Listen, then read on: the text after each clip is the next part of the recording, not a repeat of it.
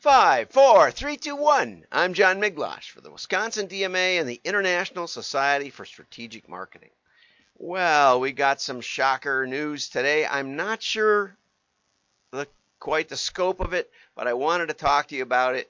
And I'll put the link down below in the show notes over on YouTube and on LinkedIn for sure. And Deborah Korn has an article in print. Let's see what it is. Print Impressions. I wonder what PI stands for. And Deborah, that very bold headline: breaking significant direct mail data and privacy laws coming to your print shop. Very scary headline. And there's a podcast that I haven't listened to yet, because I just saw this morning, by Pat McGrew, who shares news about new privacy laws being passed in the U.S. that will require opt-ins from consumers to receive direct marketing from your print shop. That may not sound like much to you, but transactional, healthcare, and legal documents aside, if you send anything in the mail from a client-supplied or client-bought list, you may be breaking the law unless your print business has permission from each recipient. Think about that. And oftentimes you can't mail to them to get their permission.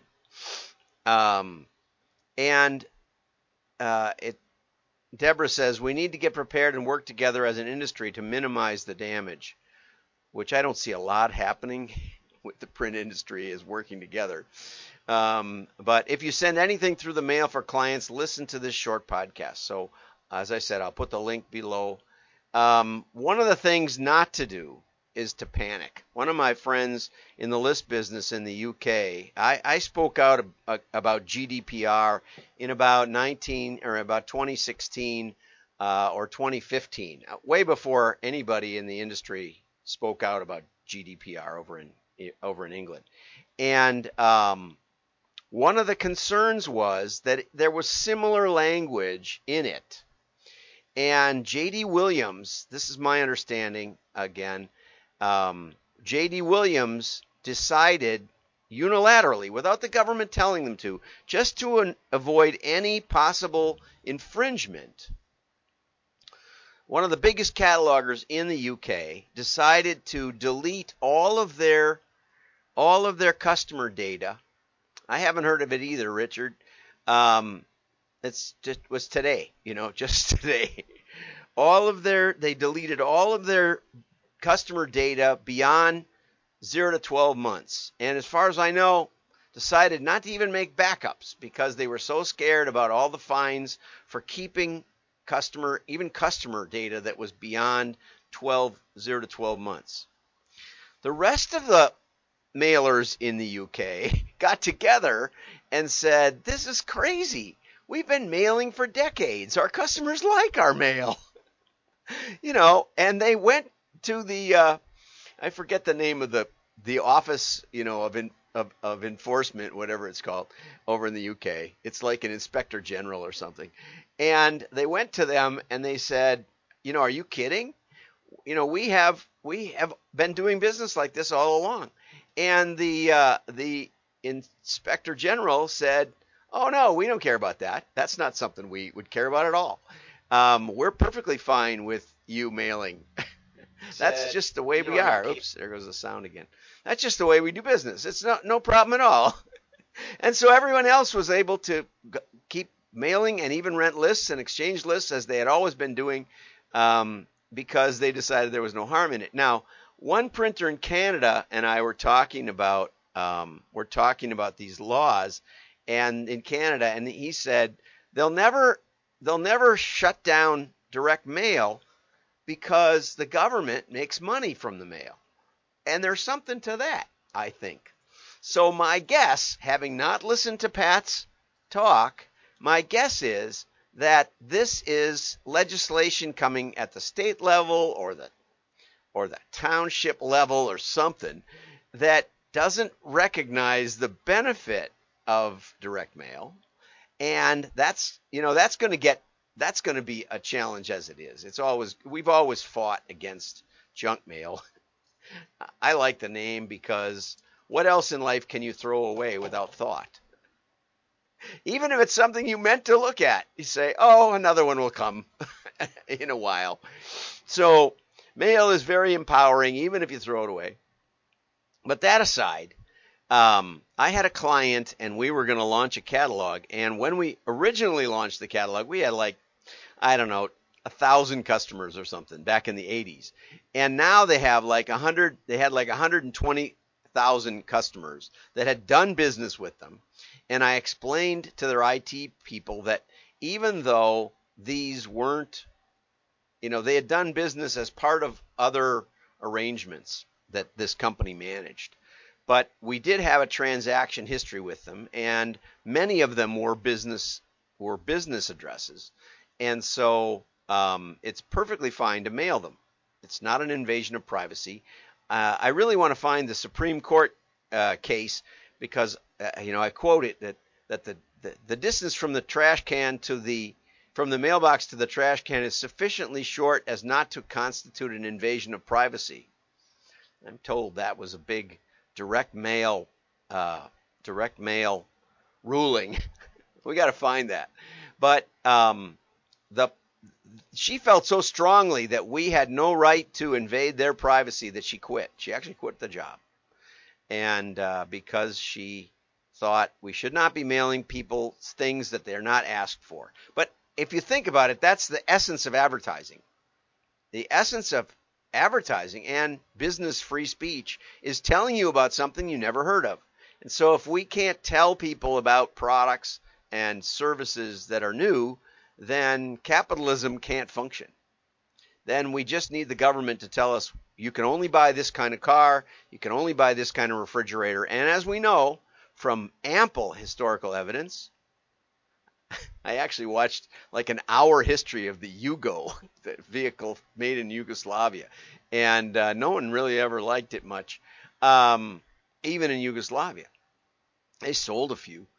But I was driving one across town. We were pitching the dealership, and I adjusted the rear view mirror, and it came off in my hand. And I said, maybe we don't want this account. And it sordid history. But Top Gear, the guys in UK have a show. Did communist countries ever build a car anyone wanted? And there's collectors that just specialize in old communist cars that they have to keep running. But anyway, so I'll get you more information on this, but we do need to keep an eye on it.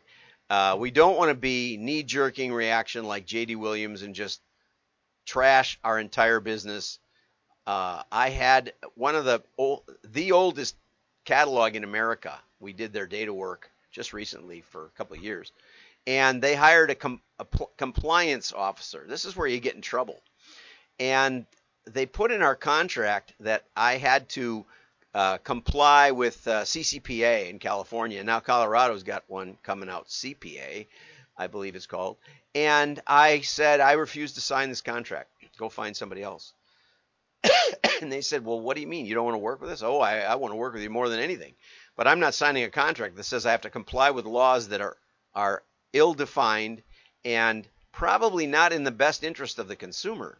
There were issues like, if a consumer asks to be taken off your file, you have to take them off your file.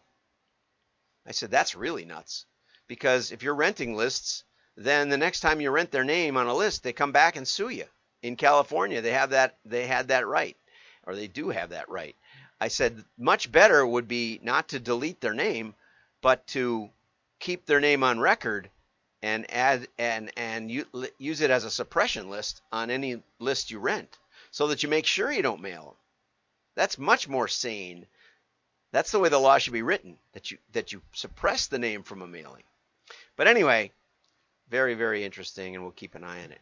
Great article here by Carl Fremont. He says, opinion, what today's marketers can learn from the direct mail era. And I'm not sure when that was, because it still seems to me to be happening. But excellent article in Ad Age of all places. Excellent, Carl. In a single piece of mail, there are myriad of elements that can be tested against a standard control letter.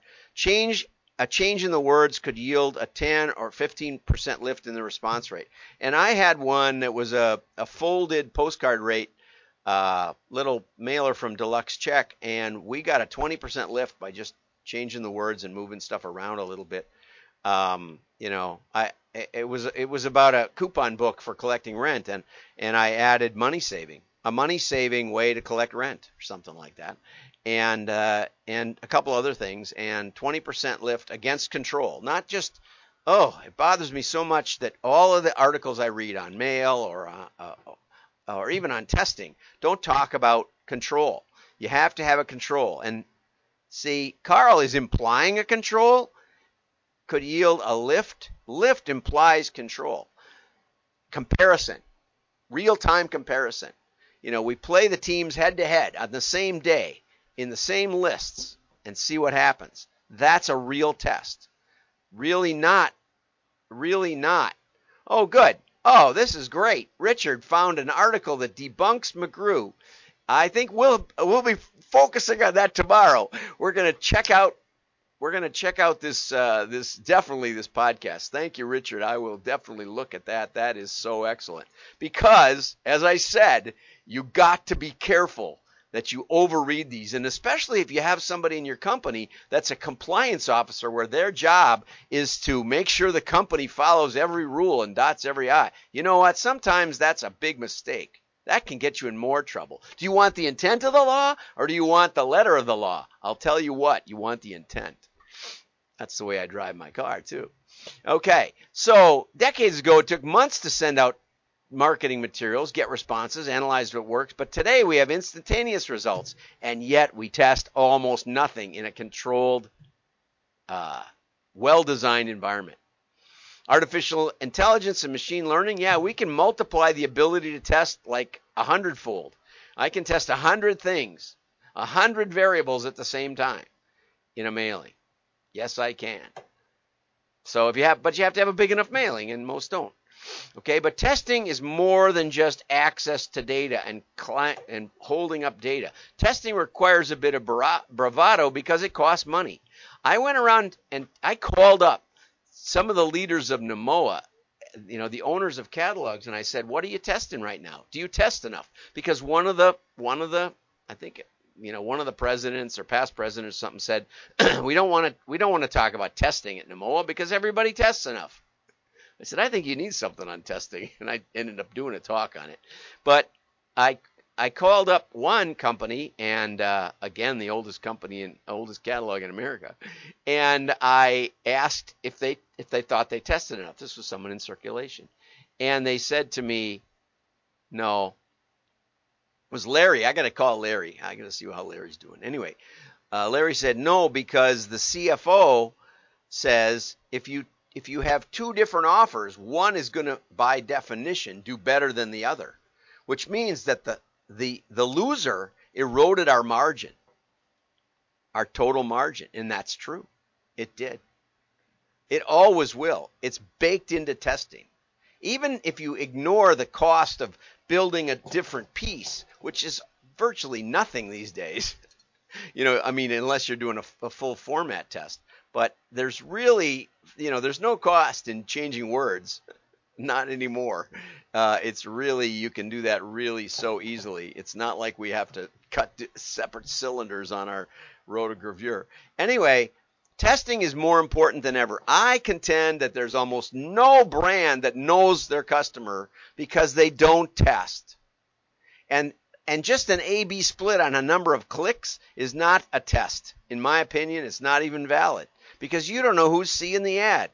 Without a high enough engagement where people are seeing it and some are ignoring it and some are buying, without that kind of environment, you just don't have valid results. You can draw conclusions, but try and extrapolate that. We'll get into that a little bit more. So brands invested in their direct-to-consumer platforms, now they need to make testing standard. Continual testing should be part of any brand's growth culture. So here are 6 things you can think about. Determine KPIs, and he's got lifetime value and ROAS. I was talking with someone yesterday. very, very well, a very, very knowledgeable person who didn't know what that was. And I said, it's return on ad spend. The trouble with it is that, I mean, Google made it basically famous because they don't know what your margin is, right? They don't know what your cost of goods is. They don't know what your cost of order processing is. So they just take your ad cost versus your sales, top line sales. They don't know your rate of return. They don't know anything. Okay. But what your KPI should be, and this is what I learned from day one in direct mail, was EBITDA, earnings before interest, taxes, depreciation, and amortization. And you say, I don't know what taxes are going to be and depreciation. I don't know any of that stuff. I don't know how to figure that out. You know, it doesn't say that you have to figure this out. It says before. You got to remember that. It means before you start doing the teeny weeny tweaky stuff, what's our cost of goods that we have to subtract from sales? What's our cost of order processing that we have to subtract from sales? And what's the cost of our advertising that we have to subtract from sales? If you take those three elements carefully done, and I can do that for your company, then you have a number that the CFO is going to actually like. Call it EBITDA. And if he fights with you on a little of this or that, you cave and say, yeah, sure, fine. Anyway, set up a test design. And I would say this shortcuts the process a little bit, this article, because first you have observation. First you say, what do we see in our piece that our customers aren't getting? And I could do a whole webinar on this, and maybe I should, but we're not going to. But in order to set up a test design, to find the variables you're testing and determine the size of the test structure, you first have to decide what variables matter. And it's an art, which Carl says, because there's obvious things that you should fix. If there's no response device, if there's no link to click on or QR code or 800 number or something, then, or website mention, you need to put that in. Don't test putting it in and not putting it in. You just put it in. If you've got a good best practices consultant, he'll say, this is the things you need to fix. That's good. Let him do that. Get somebody. Call me. Anyway, but on the other hand, I've seen a lot of companies who were committed to testing, but had tested so many things and really kind of thought they knew what they were doing, that they were testing, does a pink envelope versus return envelope versus a blue envelope matter more, right? Or does a pink background and a blue background matter more? And that is trivial and there's no benefit to that. So you got to kind of be in the middle where there's an important variable that can be tested easily, but that isn't something you should just fix. And you got to get somebody with some experience on that one. Determine the platforms and channels. Mentions email, paid media. How about mail? Mail is the number one environment to test because you have high engagement. And because we know who saw it, we know it got delivered, we know it went to a decision maker within the household. So we know it got ignored or it got a result. It got a sale.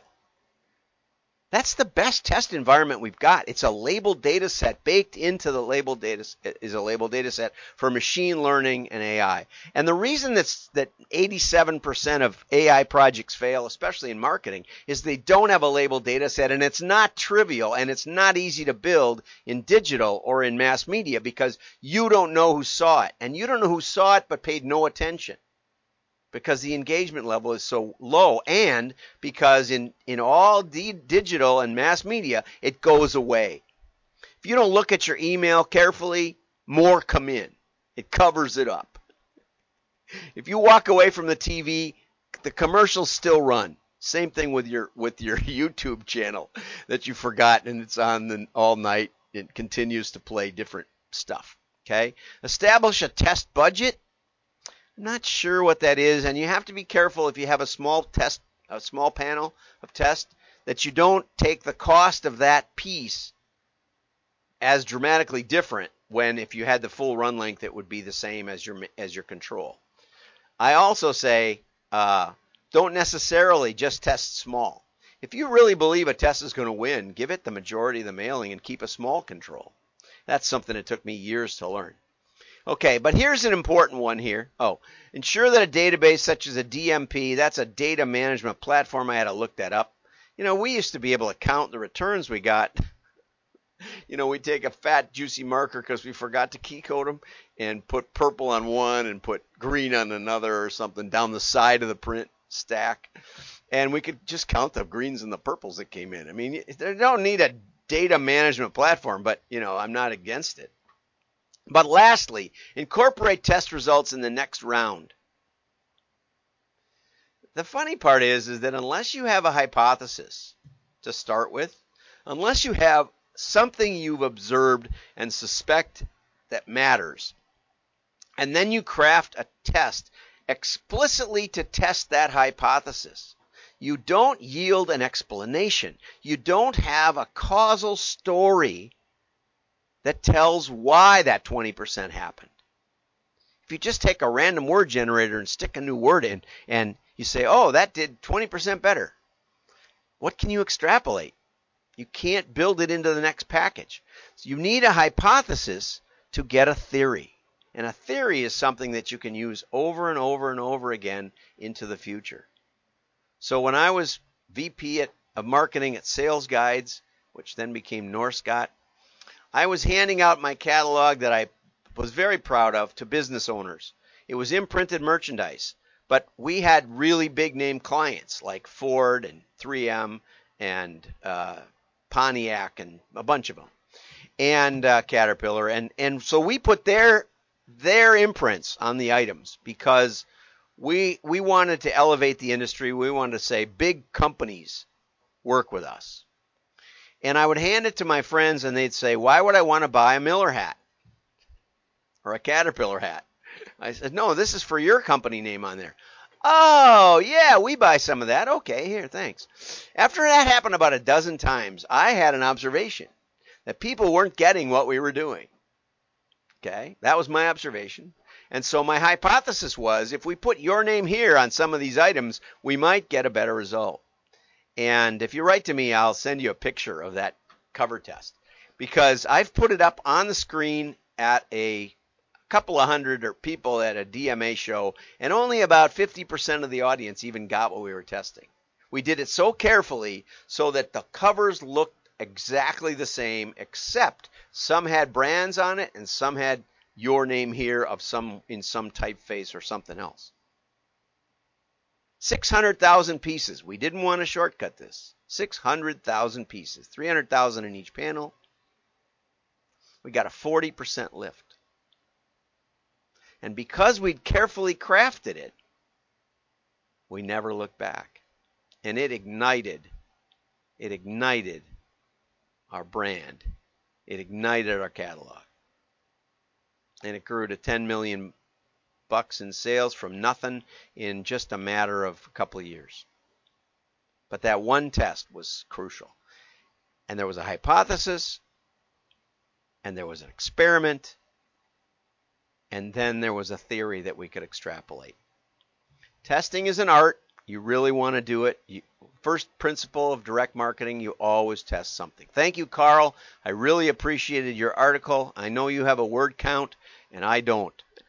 Have a great day. Like and share. Tomorrow afternoon, get over to WDMA.org and register for our meetup.